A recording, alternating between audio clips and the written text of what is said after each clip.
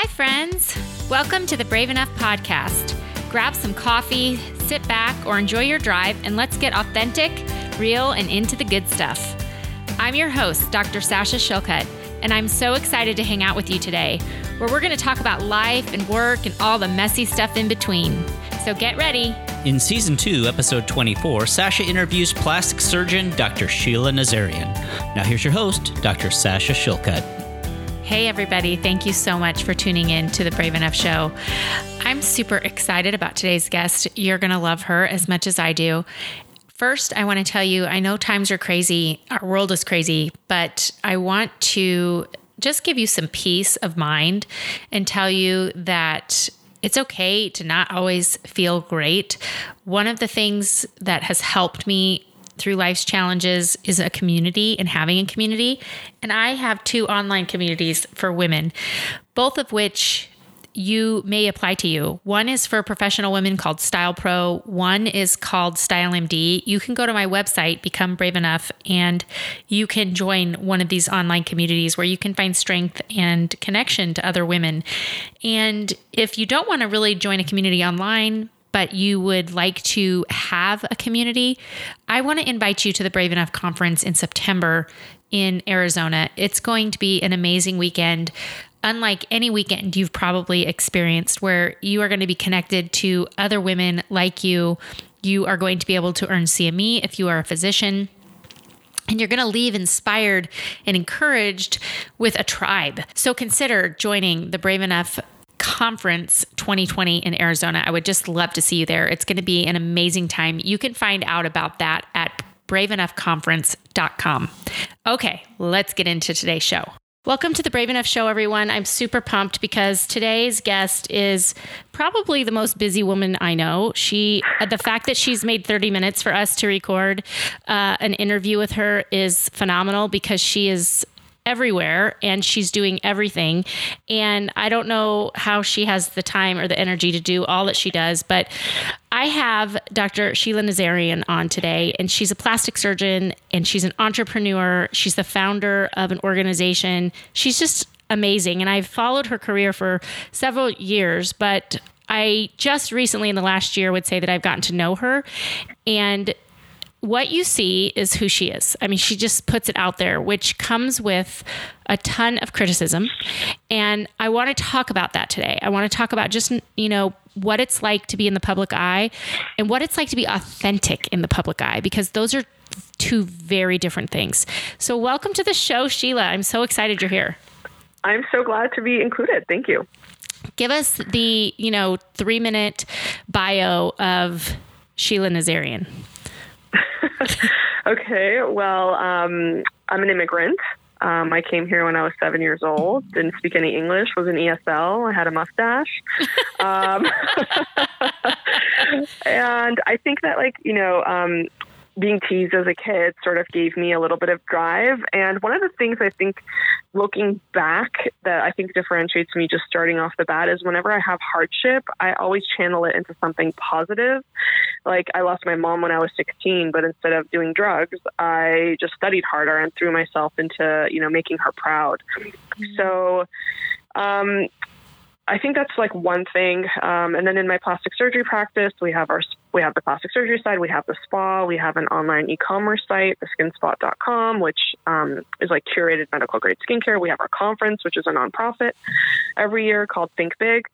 And I'm just constantly like growing and expanding. And I don't know if it's because I lost my mom, that I just feel like life is so short and you need to sort of like achieve your full potential. So I'm just always pushing myself, always growing, making new connections, listening, reading, and creating space in order to be able to grow and learn, and just become better year after year. So I love that you just shared something so personal with the audience, and this is just who you are. I mean, people will look at you, a picture of you, and have a story that they create about you, right. Like you're happens this all the time. You're this, drop dead, gorgeous woman who, has the perfect life, the perfect husband, the perfect family, the perfect job. And, if someone were just to follow you on Instagram or on media, they would think that you have an easy life. But you've actually been shaped by hardship and by loss. Yes. And so what do you think it is? Like, how do you, because I'm sure you have those moments where you go dark, where you're like, okay, I'm missing my mom today. I wish that my mom was here to see this experience, or I'm sad that that this happened to me. How do you change that? Like, how do you stay up and encouraging? I think that actually, I don't necessarily have the dark moments. And I think the reason is because I have a deep sense of what my purpose is. Mm-hmm. And I think purpose is the best antidepressant. And I feel bad when people haven't found their purpose yet, because if you feel like you're making real change in the world, influencing other people in a positive way, and growing, it's almost impossible to be depressed and to go dark.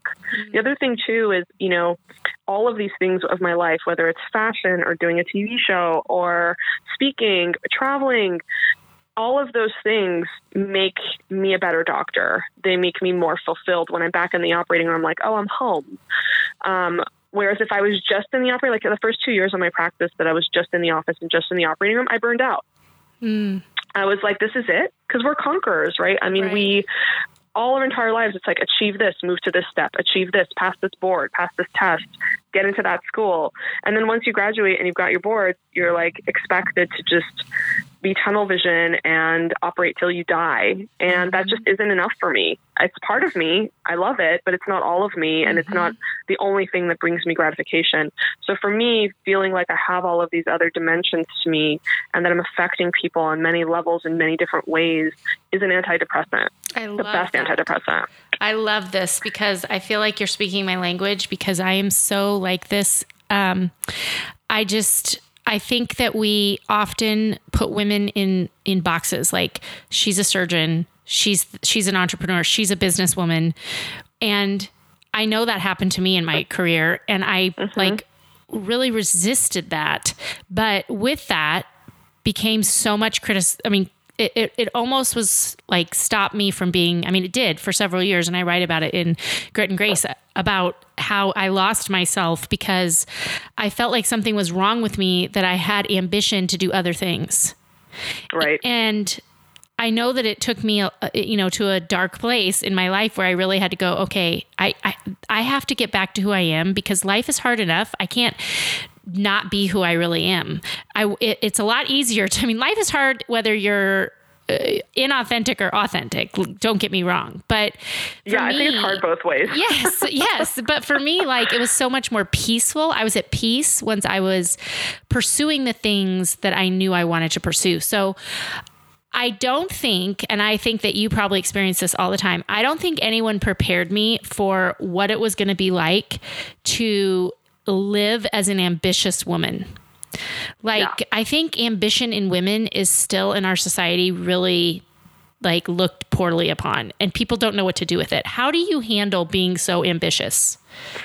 I think it's different, because I had to come to a place, and especially as you've heard me say this before, as a Persian person, or a lot of different cultures, the girl is supposed to be a good girl and liked and patted on the head and told what a great job. And to a certain extent, that's a lot of our self-esteem, is being told, especially in medicine too, you have to be a pleaser as a woman. And so when you get to the point, you're like, you know what, medicine is behind the times. I know what's going to make me successful. And when I first started, promoting myself and advocating for myself, I got phone calls from the presidents of every single plastic surgery society being like, we care about you. Don't do this. You're going to alienate people. And for a second, I held myself back. Mm-hmm. And then at some point, 3 years ago, I was like, why am I doing that? These people don't care about my success. They want me to be successful, but not more successful than they are. Mm-hmm. So why do I care what they think about me if they're wanting to hold me down? And I'm not a bad person. I'm a good person. I have a good family. I'm helping people. I know who I am deep down inside. I know what my core values are. And so if I go out and I advertise myself and people think I'm a housewife of Beverly Hills or call me that behind my back, they're just jealous. and it's not, and if they could be in the position that I'm in with the success that I've had, they would do that in a second, not caring what other people say about them, especially the men. So it's almost like figuring out, what's important to you. Like, for example, one of my friends called it a Thanksgiving dinner. She said, for me, Thanksgiving is a turkey and some mashed potatoes and gravy. If I don't have the other ingredients on the table, it's fine. Like, those are just extras. So you kind of have to know, like, what is your Thanksgiving dinner? For me, it's like the approval of my family, self-esteem in myself and confidence in myself, and knowing that I'm on the right path and doing the right things. And, having my family close by and their approval is my Thanksgiving of my life. And whether I have the approval of my colleagues, I would say it's about 70% approval now, 30% talking behind my back. But, if I don't have their approval, it's not because I've done anything wrong, taken bad care of patients, or, done anything super scandalous. It's just the scandalous thing I'm doing is talking about what I'm good at. Mm-hmm. And the men have been doing it for years, so why can't we do it? I love it. Oh my gosh, I needed this today. I have to remind myself all the time when I face backlash for being a go-getter, or for being different, or for being ambitious, or for advocating for myself. I have to remind myself, I'm not selling cocaine. Like exactly. The shame associated with ambitious women that society puts on us, or our peers put on us, or other people put on us, is just enormous. It's so, people don't realize how much ambitious women are, they're totally shamed. I mean, I've had those phone calls. Like, we care about you. We're looking out for your best interest. No, you're not. You're threatened, or you're jealous. And it's been really like I've had to really like break it apart, because I'm like, oh my gosh, am I being arrogant? And I'm like, no, I'm just stating my qualifications, or I'm just demanding pay for something that I know I've earned, or that I am right. But it's like, they use shame, right? And so I have to and shame is a horrible feeling. Like, none of us like that feeling. And so I have to constantly like remind myself, like, okay, they're not trying to shame me because I just like, shot someone in the back. They're shaming me for my own success or ambition, or my courage to do something different, Right. And so I love that you are so honest about this. And I love the Thanksgiving analogy. That's such a good analogy that's going to resonate with so many people. So how do you handle the online criticism? How do you handle that? Because I know there's people listening about online businesses, or even physicians in general. We can get one bad review, and it's just devastating to some people. Yeah, it used to be devastating to me too. And I would just like think about it. But my advice on that is, like, anytime you get a bad review, it's such a huge opportunity to show how much class you have. Mm-hmm. So I always just say, don't reply right away. I can actually reply right away now, because I don't even care anymore. But if it's like a real thing, like, oh, I waited in the waiting room, or they rescheduled me 3 times or something like that, then you own up to it. And you're like, you know what? We totally agree with you. Come in for a free facial. We've talked, we've tried to figure out what happened up front. We realized this was our bad, and sort of like own up to it. But if it's a crazy person, like I had one star review because they were looking for a dermatologist, and I'm not a dermatologist. It's like going to the car wash and asking for pistachio ice cream, and then they don't have it, and you write them a 1-star review. So, I mean, on those, you just show your class. And I've had patients come in, they'll be like, I read your 1-star reviews, and I'm just so impressed that you just didn't go off. Yeah. So, and also the 1-star reviews make all of your 5-star reviews valid. Yes. So you want some of those. And then the other thing too, that I always tell women, especially, and men too, is one of the huge things about putting yourself out there on social media is that you control your online reputation.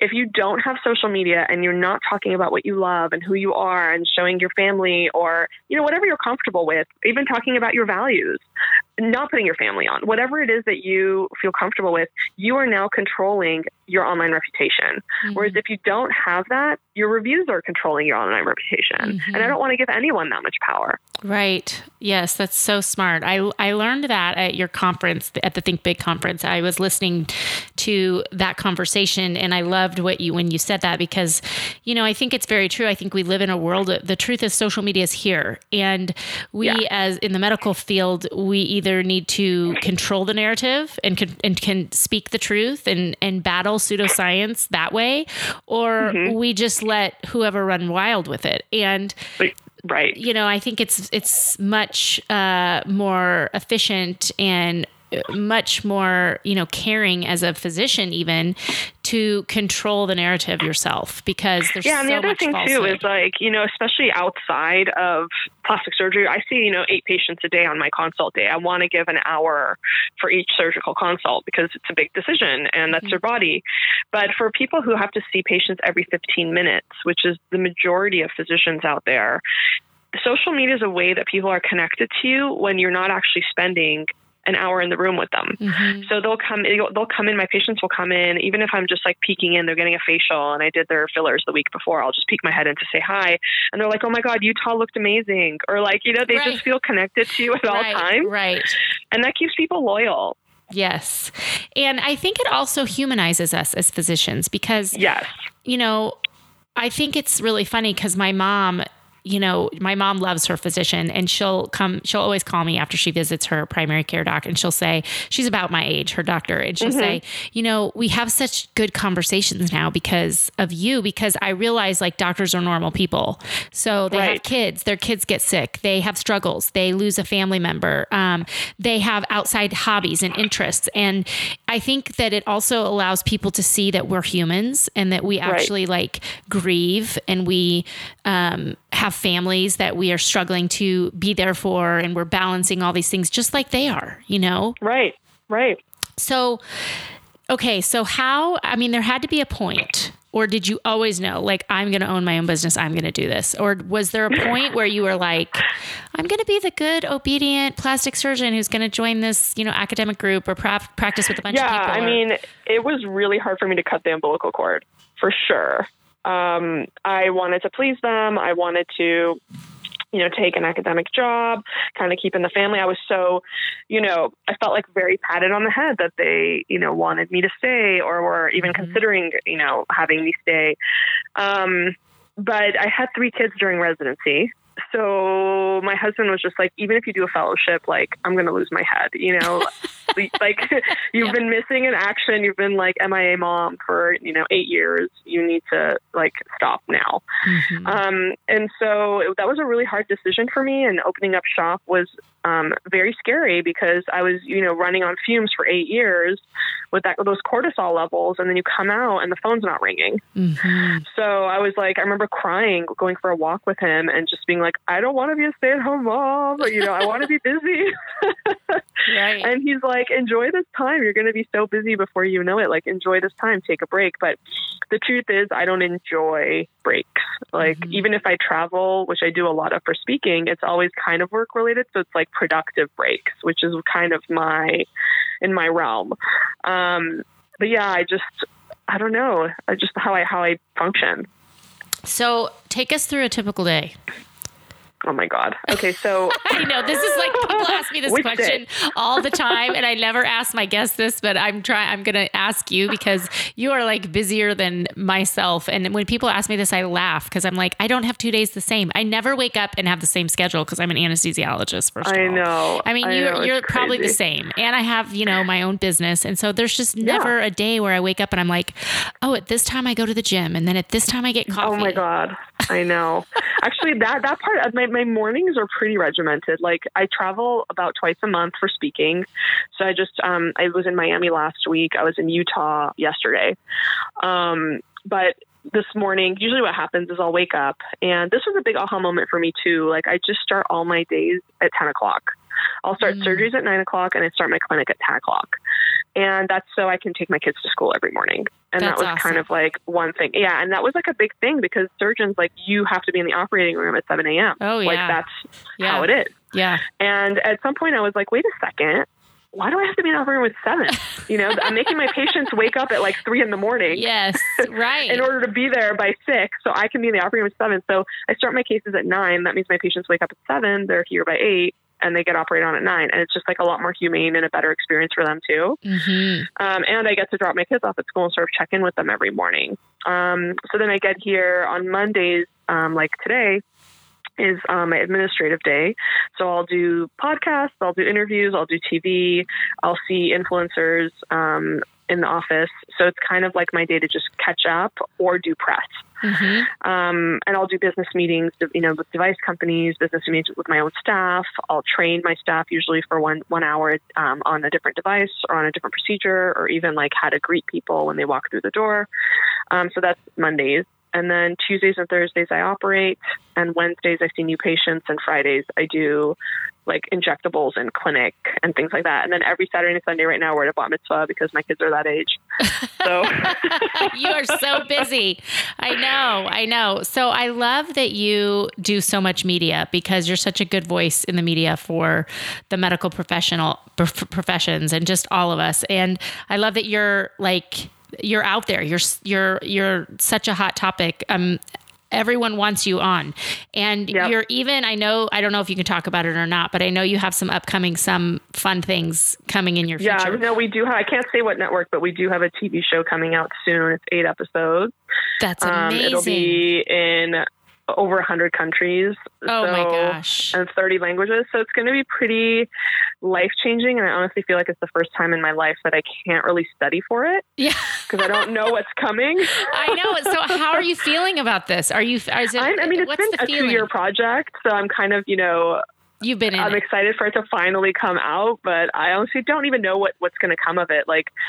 And at this point, I feel like I've sort of, we have a successful practice, which we're constantly working on, don't get me wrong, but I'm kind of like ready to live outside of medicine a little bit. Mm-hmm. Like I'm ready to go to film festivals. I'm ready to like do some red carpets, things like that. I think it'll just be like super fun. Well, I think that what I'm hearing when I hear you talk, you are such a learner. Like I know I can hear this. So I think you're probably looking at this as like something new you're going to learn, something new you're going to grow. Have you ever taken the Enneagram? No. Oh my gosh, you got to take the Enneagram. We'll talk later off. Okay. It's so interesting because it's about your personality, and I've learned so much about myself, and I'm wondering what number you are. I think I know in my head. I'm not going to say it because I don't want to influence your test. Well, I've done that other one where it's like ENT, that one. Yes. This is really cool. I think you would like it. I'll send you the information. But when I hear you, I know that you're constantly growing and learning and educating yourself. And to me, this next step is like a new area of growth that you're going to be educated and you're going to learn and you're going to be able to teach others, because you're a teacher. Yeah, I am. You teach a lot of stuff on social, and I love how you do that, Yeah, it was cool. I was actually teaching labiaplasty this weekend. I did a social talk and then I did a labiaplasty talk. And 2 of the doctors in the audience reached out to me and they were like, I want you to do my labiaplasty. How do I schedule? And that was you. You're like, okay, from Utah, I was come to California. That's a new one. That's so sweet. Okay, we'll schedule it. That's amazing. But I think that's like another thing, like I just feel like as women, it's just like we're just told whatever you have is normal and just live with it, or, and that's another like really empowering procedure because they're not doing it for anyone else. Right. And it has like the complete opposite reputation. Right, exactly. So to empower people, women especially, to take the, horns on their sexual health, right, is a new conversation too. Yes. So it's kind of interesting. And they're all like super successful type A women who feel like they're the only ones because they can't talk to anybody about this. And they like work out. Like it's just interesting. It is interesting. And it's interesting too, the stories we tell ourselves, like, well, if I do this, then that means I'm this. But if that's what you want to do, like, I mean, it's and it's safe. Yes. And even I've had friends who are like, literally they've come to me like, they're going to share the biggest secret of their life. And they're like, I'm going to get a rhinoplasty. And I just want you to be upset with me. I'm like, what? Why would I be upset with you? Be upset with you? Like, get it. They're like, well, I'm just so scared you'll think I'm shallow. I'm like, no, that is the story that you have created in your head. Exactly. You have to just stop that. Like, but we do this as women, right? We have so much pressure on ourselves that we create a story that's oftentimes thoughts that aren't true.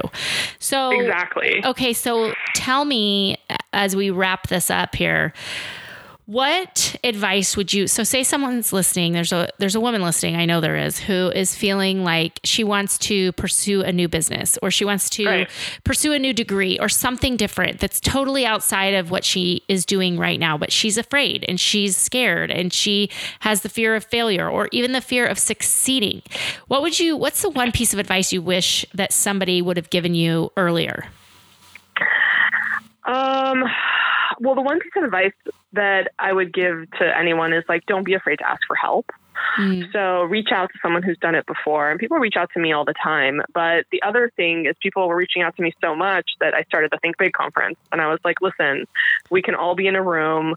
We'll keep it small and we'll just go on this journey together where we discuss business things on day one, social media, branding, employee theft, like all of the things that, we need to think about as business owners. And then the second day, it's kind of like what's holding you back, which is, resonates, I think, a lot with, your conference, which is so awesome. But it's sort of like, let's get it out there. Like, what were your failures? And let's just talk about it. And what's cool is, as you've experienced also with your conference, is it's kind of like camp. It's more than just a conference. It's kind of like magical, and you maintain those relationships with people and you can hold each other accountable and continue to grow on the business end for my conference throughout the whole year. So if you read a book, that's really great. Share it with the group. If you, accomplish something, share it with the group. And it's sort of a business forum where we can all grow together and learn together, because half of it is knowing the business skills.